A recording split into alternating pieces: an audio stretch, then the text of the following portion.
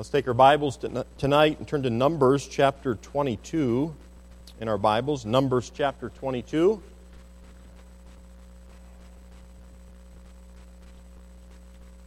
I do have an announcement for you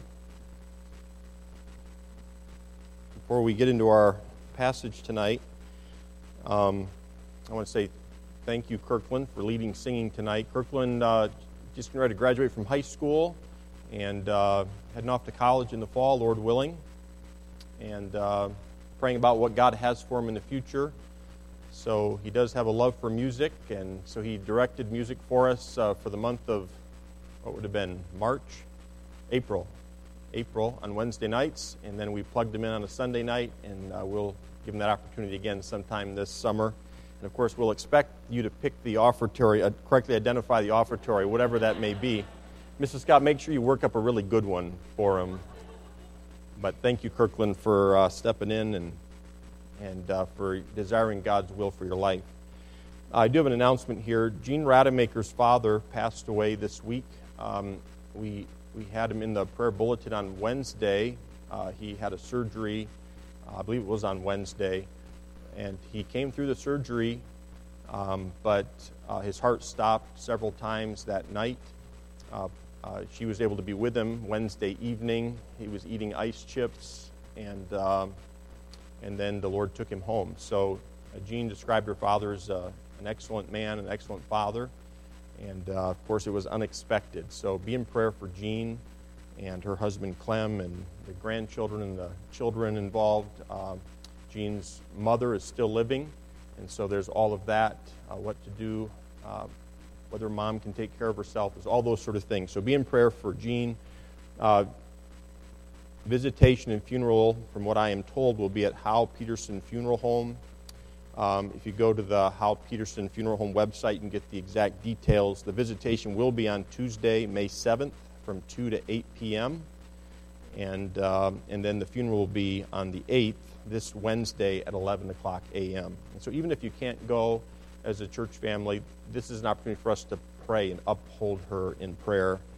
Cards would be proper and right, prayers, flowers, those sorts of things. So make sure you love on her as she lost her daddy. All right, Numbers chapter 22 in our Bibles, Numbers chapter 22. Do you believe that God knows what's best for you? You believe that? You believe that He wants what's best for you? And I'm not trying to trick you there. You can answer. I believe He knows what's best for us. I also believe He wants what's best for us. I believe He's actively working to accomplish that which is best for His children. But what is best is not always easy. We sometimes, if we think about a question like that, do you believe that God always wants what's best for us?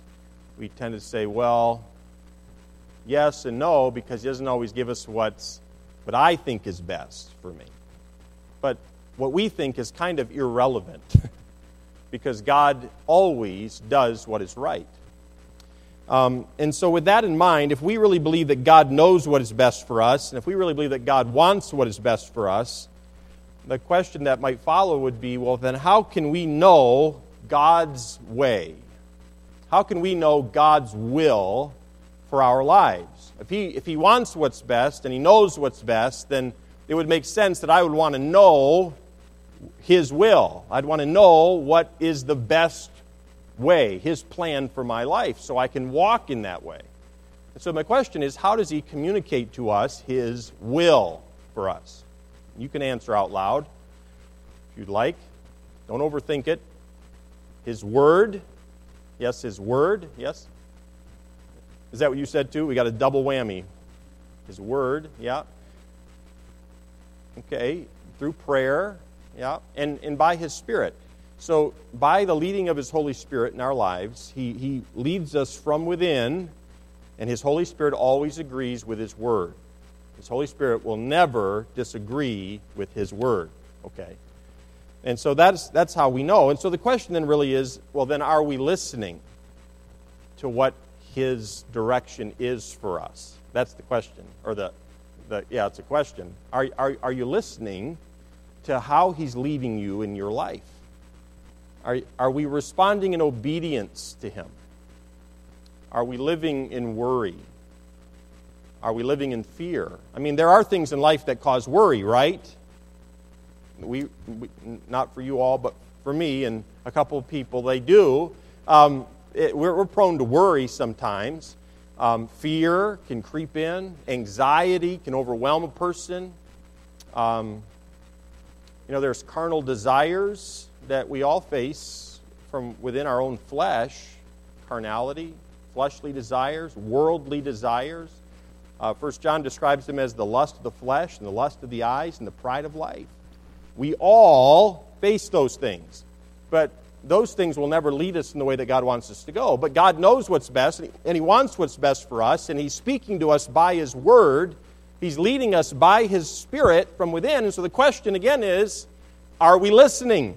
Are we listening to what He's saying? There have been times in my life, more than I can recall, there have been times in my life where my unwillingness to listen to God has brought me great fear and anxiety and worry in my life. And I would have been a whole lot better off if I had just been willing to listen to Him and trust Him.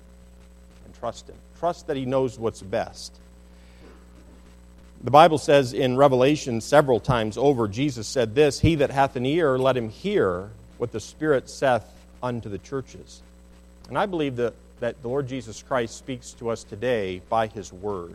By His Word. And am I listening for it? Well, we're going to look at an Old Testament narrative. It's one of my favorite Bible stories in all of the Bible. And I was telling William this afternoon, William, I think you're going to love this Bible story we're going to look at tonight. Because it has to do with a donkey and a disobedient prophet who dies by the sword.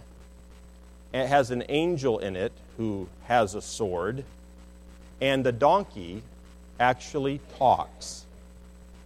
In my mind, I was thinking, I should have some volunteers come up here. We'll have somebody be an angel, and we'll have somebody be the disobedient prophet. We'd have to have somebody be the donkey. But I didn't know how I would make those choices. And so we're not going to do that tonight.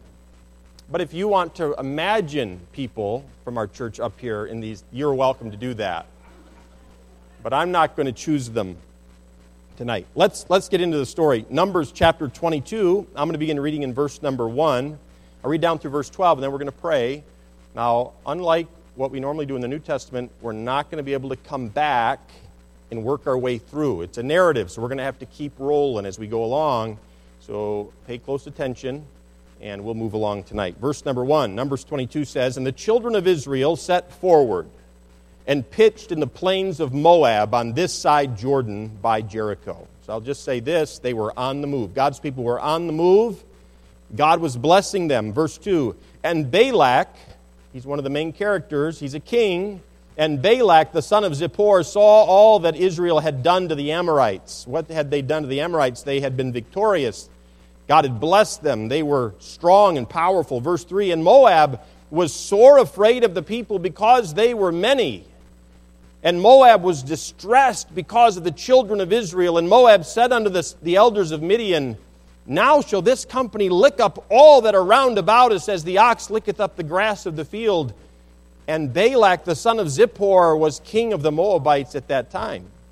And so, King Balak, he's concerned. He's seen what God's people, the Israelites, have done to the Amorites. He's concerned. He's talked to the Midianites.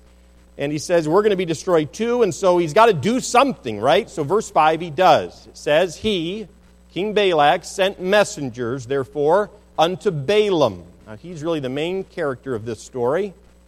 Balaam, he was a prophet, the son of Beor, to Pethor. Now, that would have been modern-day Syria. So this is about King Balak gets all worked up. He's got to do something to save his people from the Israelites, whom God is blessing and empowering. And so there's somebody who comes to his mind. He's heard of somebody that there's a prophet, and when this prophet speaks and he curses somebody or he blesses somebody, that happens. And so King Balak thinks, and he thinks, I got to get this guy here. His name is Balaam. He's 400 miles away. That's how far the distance would have been. 400 miles away. And I don't think he had frequent flyer miles for his entourage, okay? But he thinks, I got to get Balaam here to curse the people of Israel so that we can survive this. And so it goes on, and it says, which is by the river of the land of the children of his people, to call him, saying, Behold, there is a people come out from Egypt. Behold, they cover the face of the earth. Slight exaggeration. There were a lot of them, but there weren't that many. And they abide over against me. Now that was true. Now this is what he wanted Balaam to do. Verse 6. Come now, therefore, I pray thee, curse me this people, for they are too mighty for me. Peradventure I shall prevail, that we may smite them, and that I may drive them out of the land. For I wot, or I understand, that he whom thou blessest is blessed, and he whom thou cursest is cursed. And the elders of Moab and the elders of Midian departed with the rewards of divination in their hand. That they're taking treasure with them to lure the prophet Balaam to curse the people of Israel. And so they go all this way, and they came unto Balaam, the end of verse 7, and they spake unto him the words of Balak. And he said unto them, Lodge here this night, and I will bring you word again, as the Lord shall speak unto me. And the princes of Moab abode with Balaam. And God came unto Balaam and said, What men are these with thee? Now, did God know who these men were that were staying the night with Balaam? Did he? Did God know? Yes. God always knows, right? He knows all things. Why do you suppose God asked the prophet Balaam that question?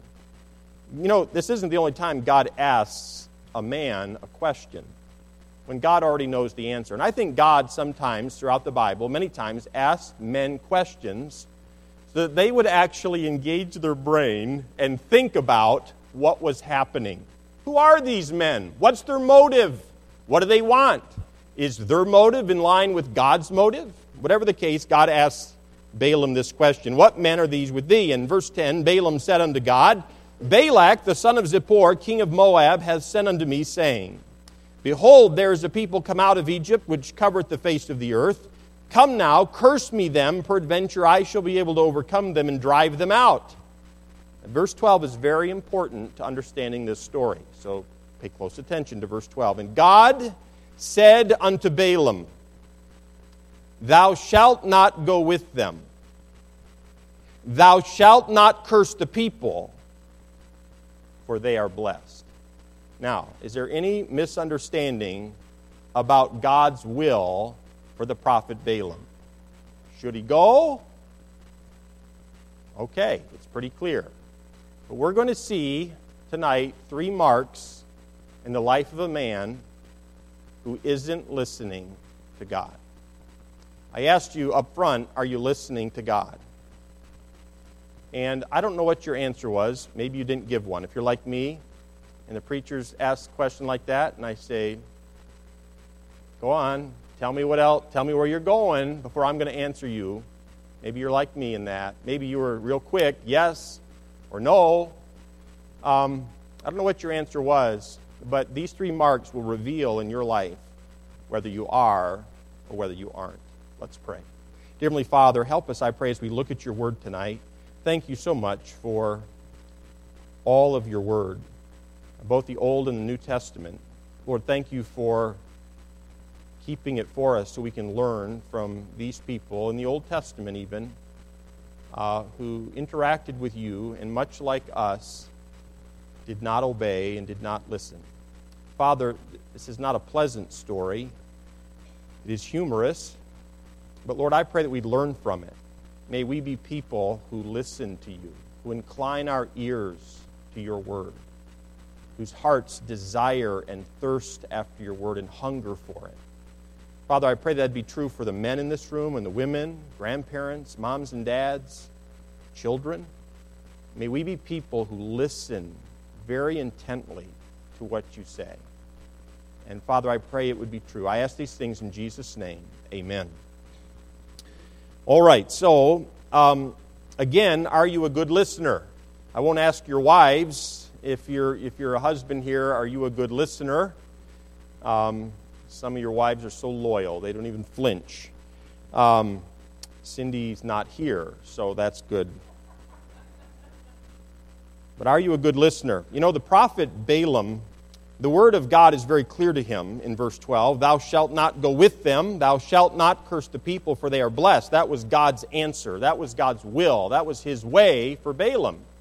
But Balaam was not a good listener. And so how do you know if you're listening or not?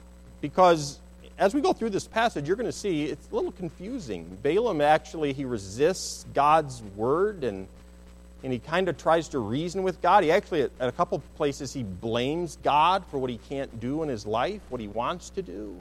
The lusts of his flesh are revealed for us. And really it comes down to, is he going to pursue the lust of his flesh, or is he going to pursue the word and the will and the way of God?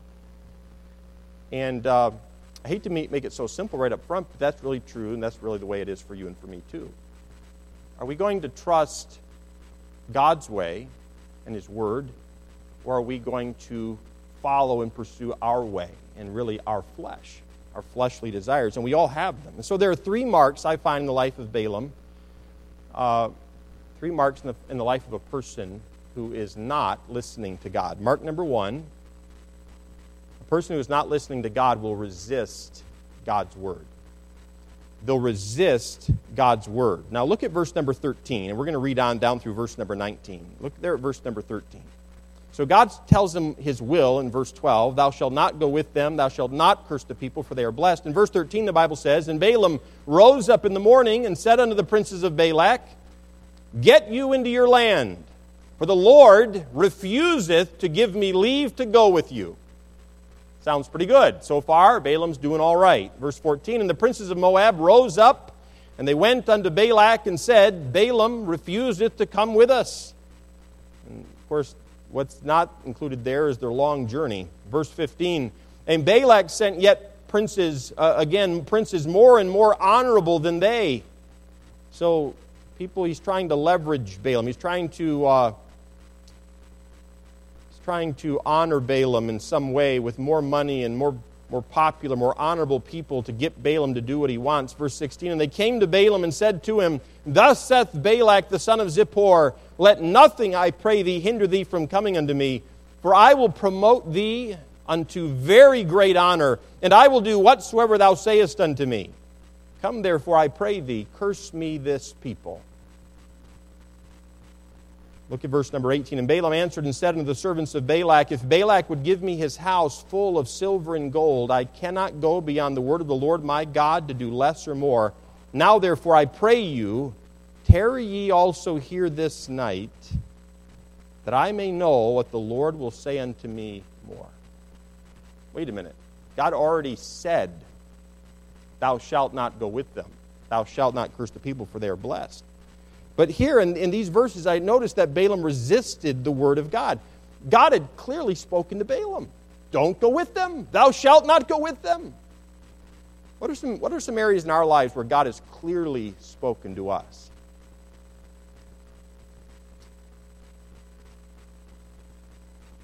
Husbands, how are we supposed to love our wives? Wives, how are you supposed to submit yourselves to your own husbands?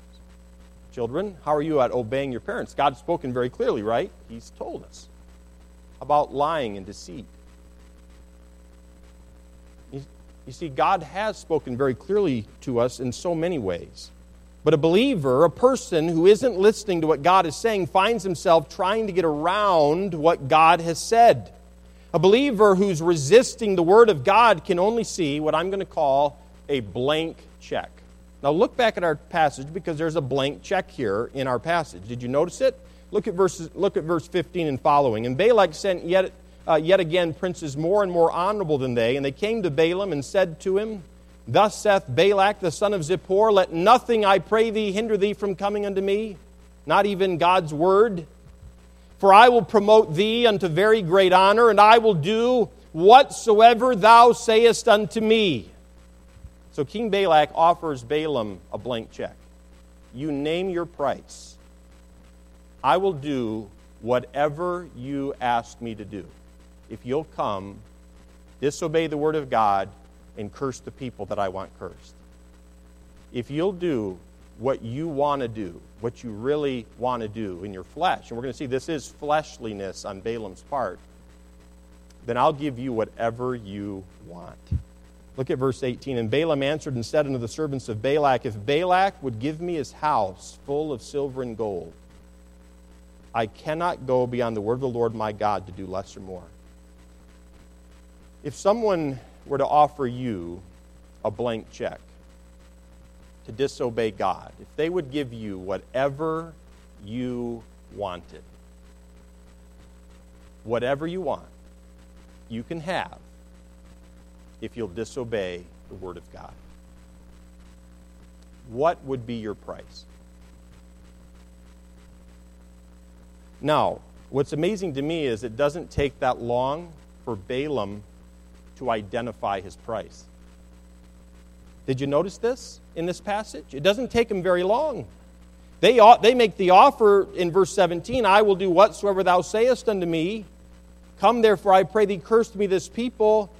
And in the very next verse, in verse 18, Balaam answers, and he says, if Balak would give me his house full of silver and gold, I cannot go beyond the word of the Lord my God to do less or more. I don't know that I think he was kind of mumbling in that last sentence of that verse. I cannot go against, what is that, Balaam? I cannot go against a house full of silver and gold. Balak's house full of silver and gold.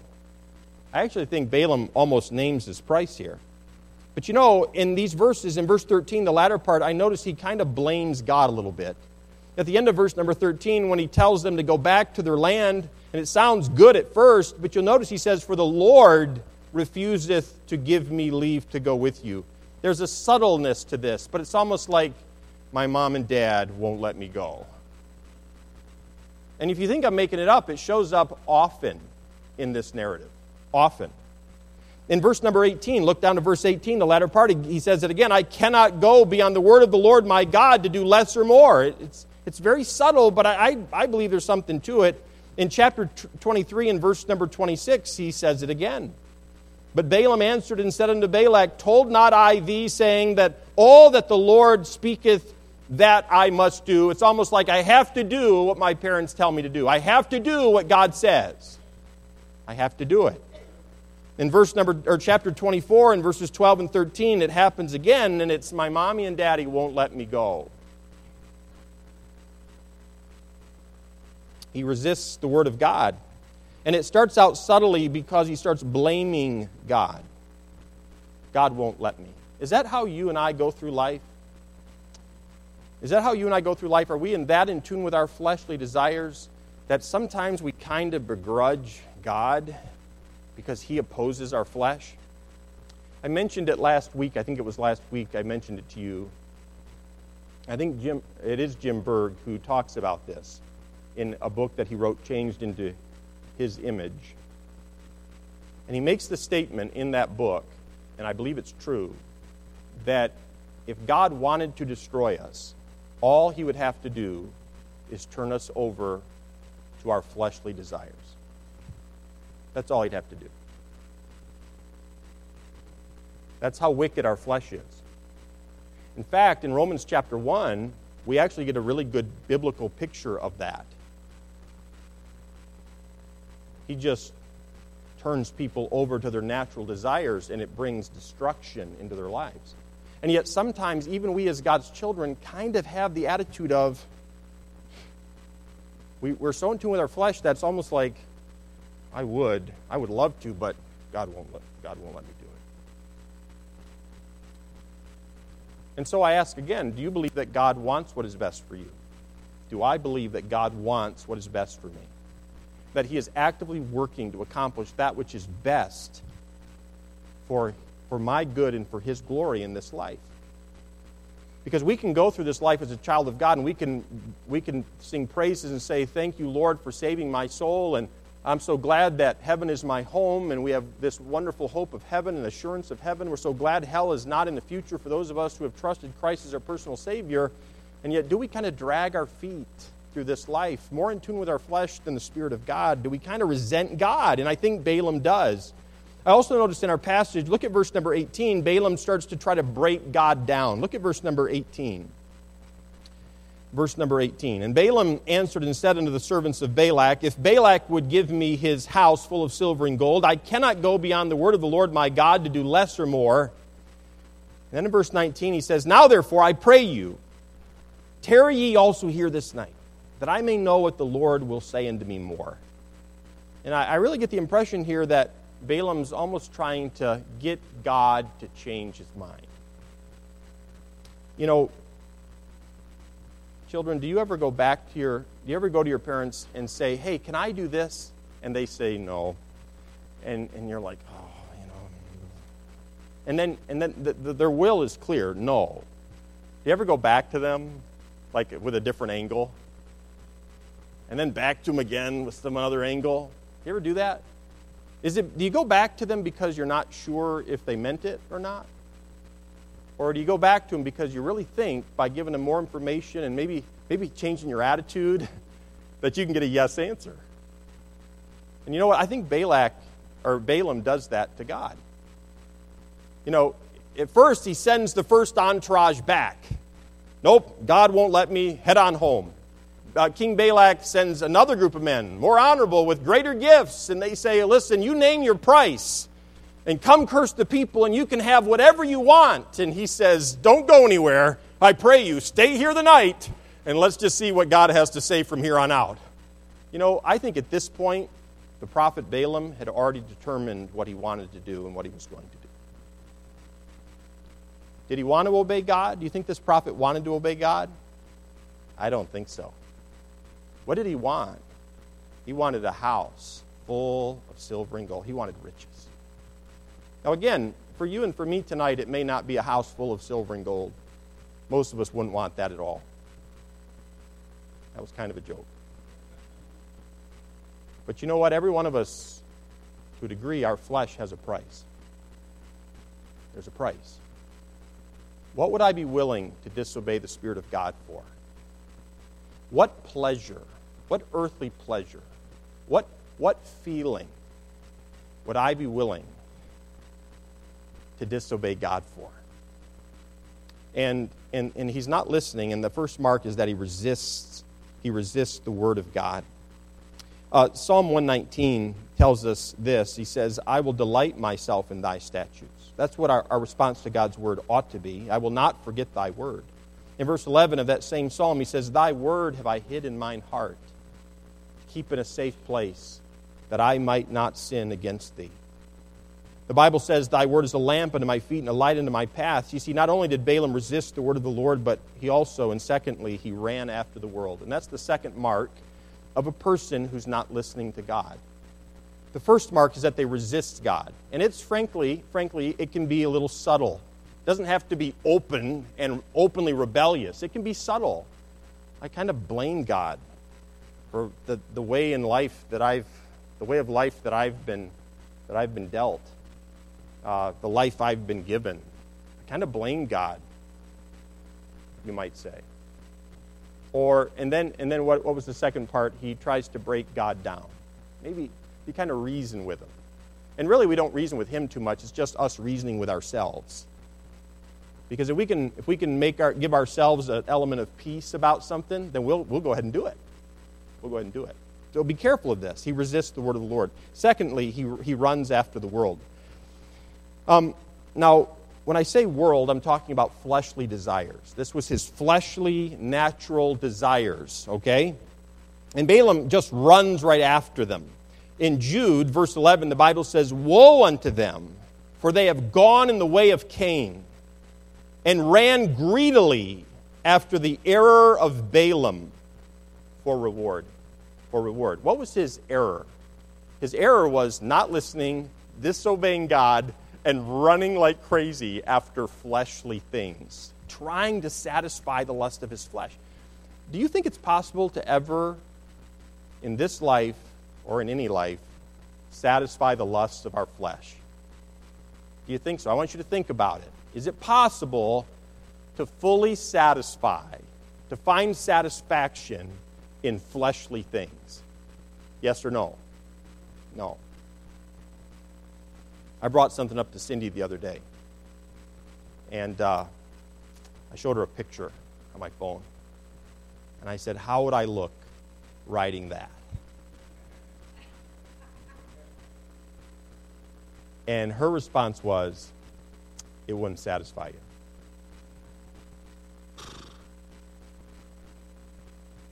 You know what I mean? You ever thought that? If I could just have that, I would be so happy. If I just had that, I would be satisfied. You know that nothing in this world ultimately satisfies.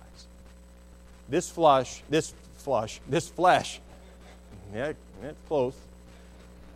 It is not, you cannot satisfy it, okay? And so you ought to know that right up front, because not that there's anything wrong necessarily with me riding that thing, but that thing's never going to satisfy, you see. And for you, you don't want to ride one of those.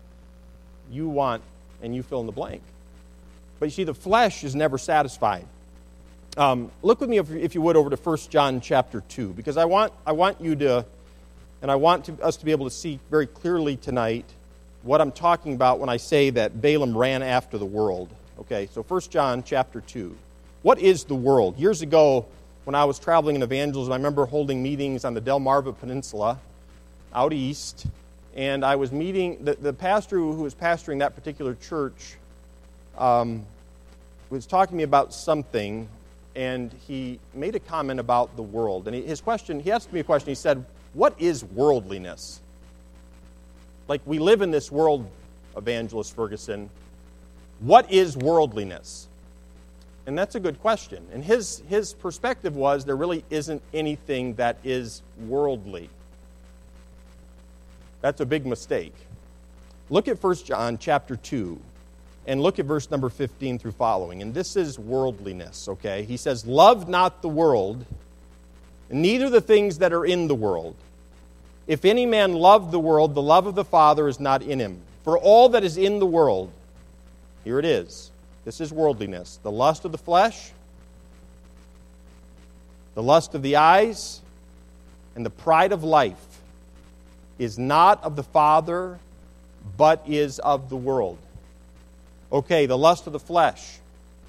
The lust of the eyes would be looking at something and the desire that, okay, the pride of life, you look at it and you say, well, I deserve it. Don't I deserve to be happy? Don't I deserve some relaxation? Don't I deserve a break? Now, does God want us to have a break from time to time? Sure. Sure He does. But it's an attitude. It's an attitude of God is not enough. In my flesh, in the lust that it brings for whatever things, maybe for some it's fame, glory, riches and wealth, popularity, to be cool, whatever it may be. The lust of the flesh, the lust of the eyes, and the pride of life, it's not of God, it's of the world. Look at verse 17. And the world passeth away, and the lust thereof, but he that doeth the will of God abideth forever. You can go back to our text in Numbers chapter 22. But worldliness has everything to do with fleshly, worldly desires. And our fleshly desires, we can't please God with our fleshly, worldly desires. And we all have fleshly, worldly desires. We all have them. There's a battle to a degree. And Paul talked about that. The spirit and the flesh are at war one with the other. And we all face it. But I can't help, as I look at our text, as Balaam's running after the world, I can't help but notice that he runs boldly. Look at Numbers 22 and verse 21. Numbers 22 and verse 21. I'll read down through verse number 22, the beginning part. Verse 21 says, and Balaam... Well, I didn't read to you verse 20. Let's look at that first. Verse 20. And God came unto Balaam at night and said unto him, if the men come to call thee, rise up and go with them. But yet the word which I shall say unto thee, that shalt thou do. I want to say just a word about that. Did God change His mind? No. But just because God doesn't restrain doesn't mean he's in agreement with. In other words, just because we can get away with something or seem to get away with something doesn't mean that God's okay with it, okay? And that's important. Like if you drive your parents' car and they have some rules about what you listen to on the radio, but you like to listen to other things on the radio, and so you've got it worked out to a science, so by the time your wheels hit your road, you're like back to where it needs to be, for your parents. And they'll never figure it out type of thing. Of course, it's not the radio anymore, right? It's our phones. We can operate our phones that way. And no one will ever know type of thing. Just because God doesn't melt the phone in your hand, I mean, I guess it would be easier to tell what wasn't his will and what was his will if that happened. But just because your phone doesn't incinerate doesn't mean that he's okay with it. And that's what happens here to Balaam. And God knows Balaam's heart. He knows his heart is not for God. He knows his heart and the desires of his flesh and how he's set on obtaining these things. And so God tells him, okay, you can go with the men. Verse 21, and Balaam rose up in the morning. I don't think he slept in. And he saddled his ass and went with the princes of Moab. And notice verse 22, and God's anger was kindled because he went. God's anger was kindled because Balaam wasn't listening to him and he was disobeying him. And I can't help but tell here that Balaam runs boldly. Had Balaam listened at all, he would have known not to go with these men. God told him not to go. Thou shalt not go with them. Thou shalt not curse the people, for they are blessed. That was God's clear will. If he just listened, he would have known not to run after the world, and he would not have been bold in following the world. But Balaam thinks he can disobey God and he can fulfill the lust of his flesh. King Saul thought the same thing, but the prophet Samuel told Saul, for rebellion is as the sin of witchcraft, and stubbornness is as iniquity and idolatry. Samuel then told Saul, God's going to take your kingdom from you. In Isaiah 65 and verse 2, the Bible says, I have spread out my hands all the day unto a rebellious people, which walketh in a way that was not good, after their own thoughts, a people that provoketh me to anger continually to my face. And so my question tonight is, are you following the world, your flesh? Now, you're here tonight on a Sunday night, so most of us, at least I might look out and say, you're not. You're obviously not. But that's not necessarily completely true. Because you might be following God in one area, but not in another area. And I want you to be thorough tonight. And I want you to think about it. And I want you to answer the question, are you following God or your flesh? Because the flesh always leads to destruction. It always leads to regret. It always leads to heaviness and burden and shame. And I'm telling you tonight, it's not worth it. It's not worth it. It seems to give pleasure for a time, for a season, but when you have to pay up for it, it costs you so much. And so examine your hearts tonight. So he runs boldly, but I also notice he runs blindly. Look at verse 22, the latter part. We're going to read down through verse 31. So God's anger was kindled because Balaam, he's on his donkey, he's riding to go meet King Balak so he can get all of this wealth and curse God's people. And it says in verse 22, and the angel of the Lord stood in the way for an adversary against him. Never a good thing. Now God's opposing him. Now he was riding upon his ass, and his two servants were with him. And the ass saw the angel of the Lord standing in the way. The donkey sees the angel of the Lord standing in the way, his sword drawn in his hand. And the ass turned aside out of the way and went into the field. And Balaam smote the ass to turn her into the way. But the angel of the Lord stood in the path of the vineyards, the wall being on this side and the wall on that side. And when the ass saw the angel of the Lord, she thrust herself into the wall and crushed Balaam's foot against the wall. And he smote her again. This is turning into animal abuse. Verse 26. And the angel of the Lord went further, this is the third time, and stood in a narrow place where was no way to turn. either to the right hand or to the left. And when the ass saw the angel of the Lord, she fell down. The donkey falls down under Balaam. But Balaam's anger was kindled, and he smote the ass with a staff. And the Lord opened the mouth of the ass. I like this. And she said unto Balaam, What have I done unto thee, that thou hast smitten me these 3 times?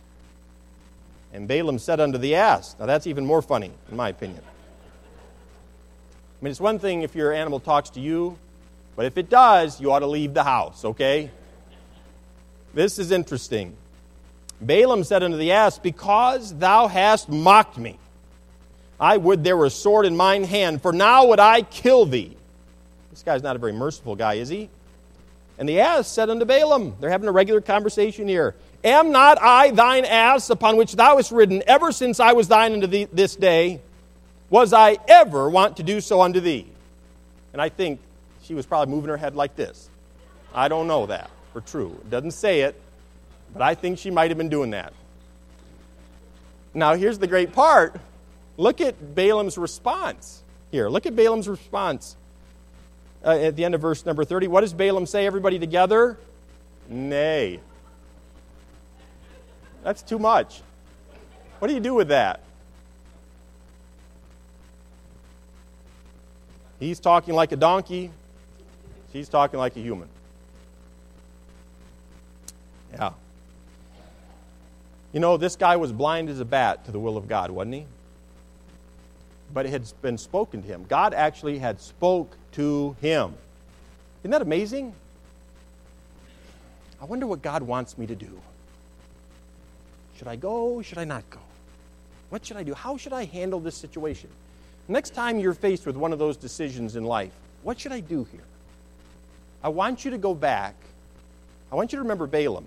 And I want you to go back in your mind to the Word of God and what you absolutely know to be God's will. Go back to what is crystal clear, what you know you should do. How am I going to respond to my spouse? You might say, they're not, he's just being a jerk, or she's not being kind. I can't say that about her. She's not being kind.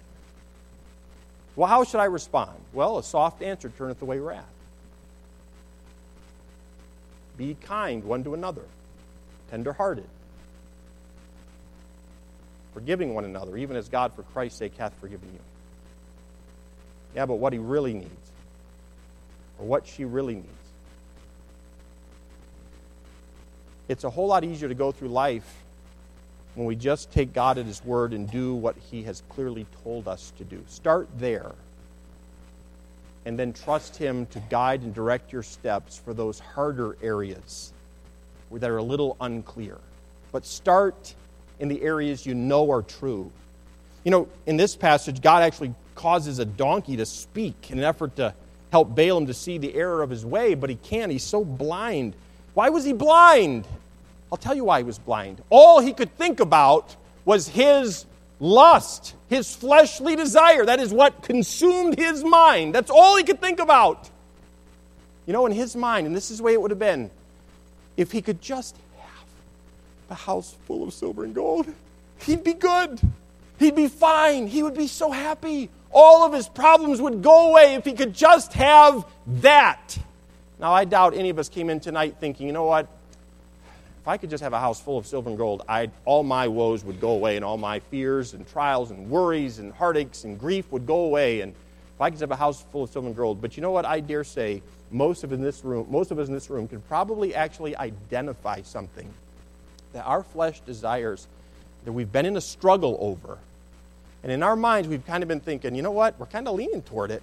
And if I just go ahead and give into it, you know what? It'd bring me such happiness and peace if I just do it. And I want you to know tonight, learn from Balaam, it doesn't bring peace. It doesn't bring peace. Following and trying to gratify the lust of our flesh never brings peace. In 2 Peter chapter 2, Peter actually brings up this narrative, and he says this, speaking about Balaam, that he was rebuked for his iniquity. The dumb ass, speaking with the man's voice, forbade, and then listen to how he describes the prophet Balaam, He describes him as the madness of the prophet. It was like Balaam was losing his mind. His decisions did not make sense. They were almost insanity. Why? Because God had said. He had God's word. He knew what was best. He could have trusted God. There was no question as to what God wanted, but he was mad because he was pursuing that which was in disobedience to God's will. Don't do it. Don't do it. There's one last truth, one last characteristic of a person who's not listening to God. They resist the word of God, blame God for where you're at in life, try to break God down, reason it out in your mind. Run after the world was number 2. Run after the world. Just take off. Go boldly. All in. Just go in. Dive in head first to the shallow end. Run blindly. He does that. But the last and the third characteristic of a person who's not listening is that they reject the warning. Now, can I just say this? If you are resisting the Word of God, and if you find yourself running after the world, and that's where you're at right now, and you know you're on that path, you know you're off course, the Spirit of God's been convicting you about something, you know it's wrong, you know what the right thing to do is, but you've been reasoning it and making excuses for it, and it brings you a little bit of joy and a little bit of entertainment maybe, and a little bit of peace. At least it distracts you from life. And so you've kind of persisted in your way a little bit. You're running blindly after the fleshly desires, worldly desires. Can I just say right now, you can still turn around. And I want to encourage you as your pastor, turn around now. I don't know what it is. I don't need to know what it is. Turn around now. For your own good. For the glory of God, turn around now. Go back to Him and say, Lord, would you forgive me of my sin? Lord, I confess it to you. I agree with you about it. It's wrong, and I'm sorry. Would you forgive me and make me clean again? Do that now before it's too late, before you've gone too far. But Balaam doesn't do that. Look at verse 32. Verse 32. And the angel of the Lord said unto him, Wherefore hast thou smitten thine ass these 3 times? I find that interesting too. He seems to be concerned about the well-being of this donkey. And then the angel of God says, Behold, look and see, I went out to withstand thee, because thy way is perverse before me. And the ass saw me and turned from me these 3 times. Unless she had turned from me, surely now also I had slain thee and saved her alive. The angel of God says, I was going to kill you, Balaam. I was going to save your donkey's life. Verse 34. And Balaam said unto the angel of the Lord, I have sinned. And when we read that, we all should say, wonderful, this is good. He's being honest. He had sinned. But notice the very next statement. It's an excuse. For I knew not that thou stoodest in the way against me. Now, why had Balaam sinned? Had he sinned because he almost rode into an angel of God with a sword? Had he sinned because he had beaten his donkey? Was that his problem? Why had he sinned? Or what was Balaam's sin? Could someone please tell me? He disobeyed God. That was the sin. Balaam here, he's still reasoning with an angel of God. He's still excusing his wrong fleshly desires. And he says, I've sinned because I didn't know you were there and I almost ran you over with my donkey. I don't know exactly what was on his mind, but he's excusing his sin. And then he says this, look at the end of verse 34, If it displease thee, I will get me back again. If you really want me to, I guess I can get on my donkey and go back home. Do you think, Balaam? What do you think God wants? If you really want me to. And my question to us here tonight is this. For you, and you think about this between you and the Lord, what is it going to take for you to agree with God? He's been so merciful. He's been so gracious. He's been so long-suffering. He's been so slow to anger. And so gracious. What is it that He's clearly commanded you to do? And your flesh is running the wrong way. Can I encourage you, don't respond the way Balaam does. Lord, I feel convicted right now. If you really don't want me to do that anymore, could you show me? He has. He has. The donkey has talked. I'll be the donkey. If you want me to be I'll be the donkey. Okay? The donkey has spoken. The angel of the Lord has stood there with a sword in his hand. And I don't know, maybe there's no one here tonight, and you're not wandering at all. Maybe there's no one here wandering at all. Maybe in none of our lives tonight there is anyone here in any particular area of our life where we're wandering in fleshly desires and we're resisting the Lord. But maybe, just maybe, there is. And even if there's not tonight, we can take this and we can learn from it. We can take it with us as we go from this place. And when we're tempted to run after the world, we can remember that God is not going to be mocked. And there's still time to turn around. Look what happens in this passage. He fails to repent. I read that to you. The angel of the Lord tells him, I went out to withstand thee because thy way is perverse before me. But Balaam wouldn't admit that his way was perverse before God. He says, I've sinned. I knew not that thou stoodest in the way against me. And Balaam failed to confess his sin. He never confessed his sin. He said he sinned, but he didn't agree with God about what his sin was.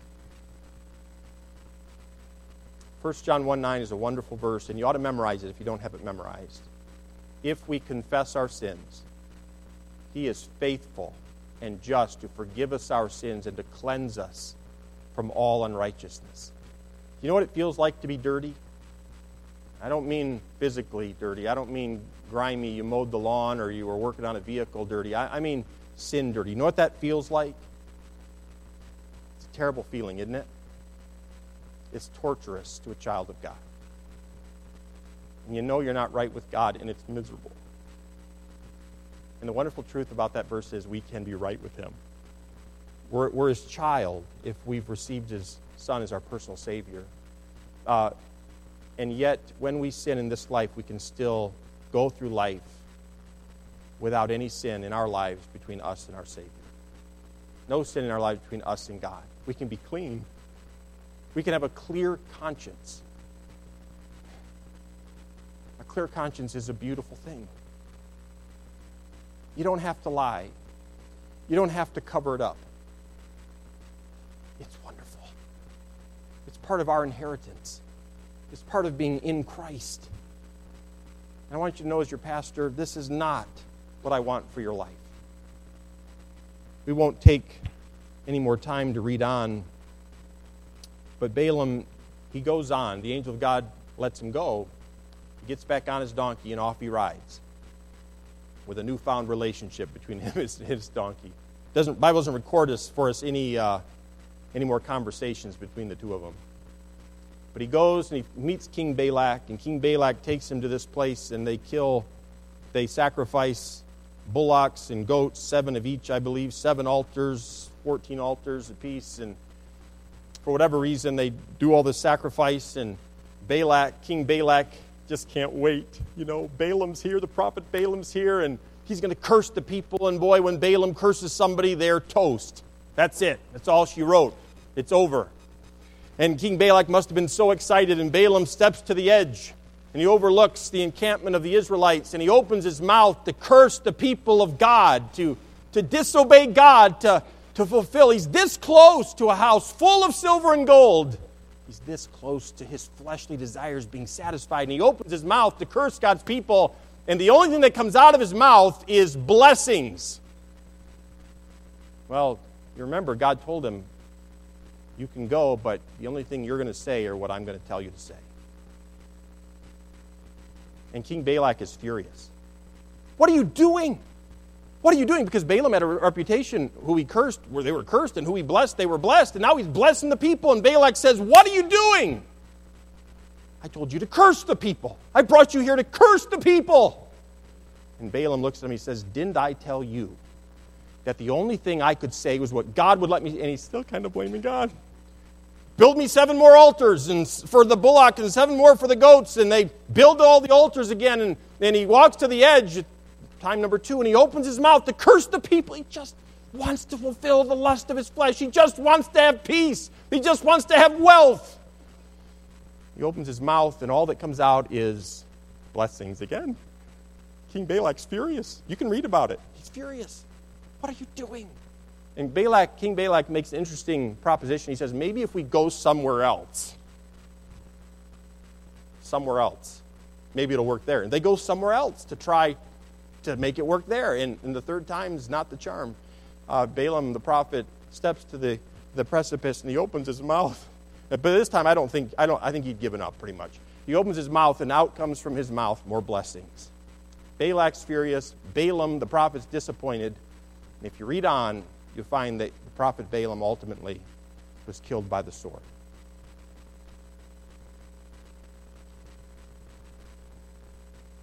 Should have just obeyed God. It's not just the safe place to be. Obeying God is the blessed place to be. It's the place of blessing. The place that God has chosen, that He has communicated to us, is the place that He blesses. It's the place of peace. It's the place of contentment. Now, that goes against what some of our flesh has been telling us. No. Where I've been is not the place of peace. It's not the place of contentment. That's where the place of peace is. That's where the place of contentment. If I could just do that, be that, have that, I would be okay. That's a lie. That's a lie. God has spoken.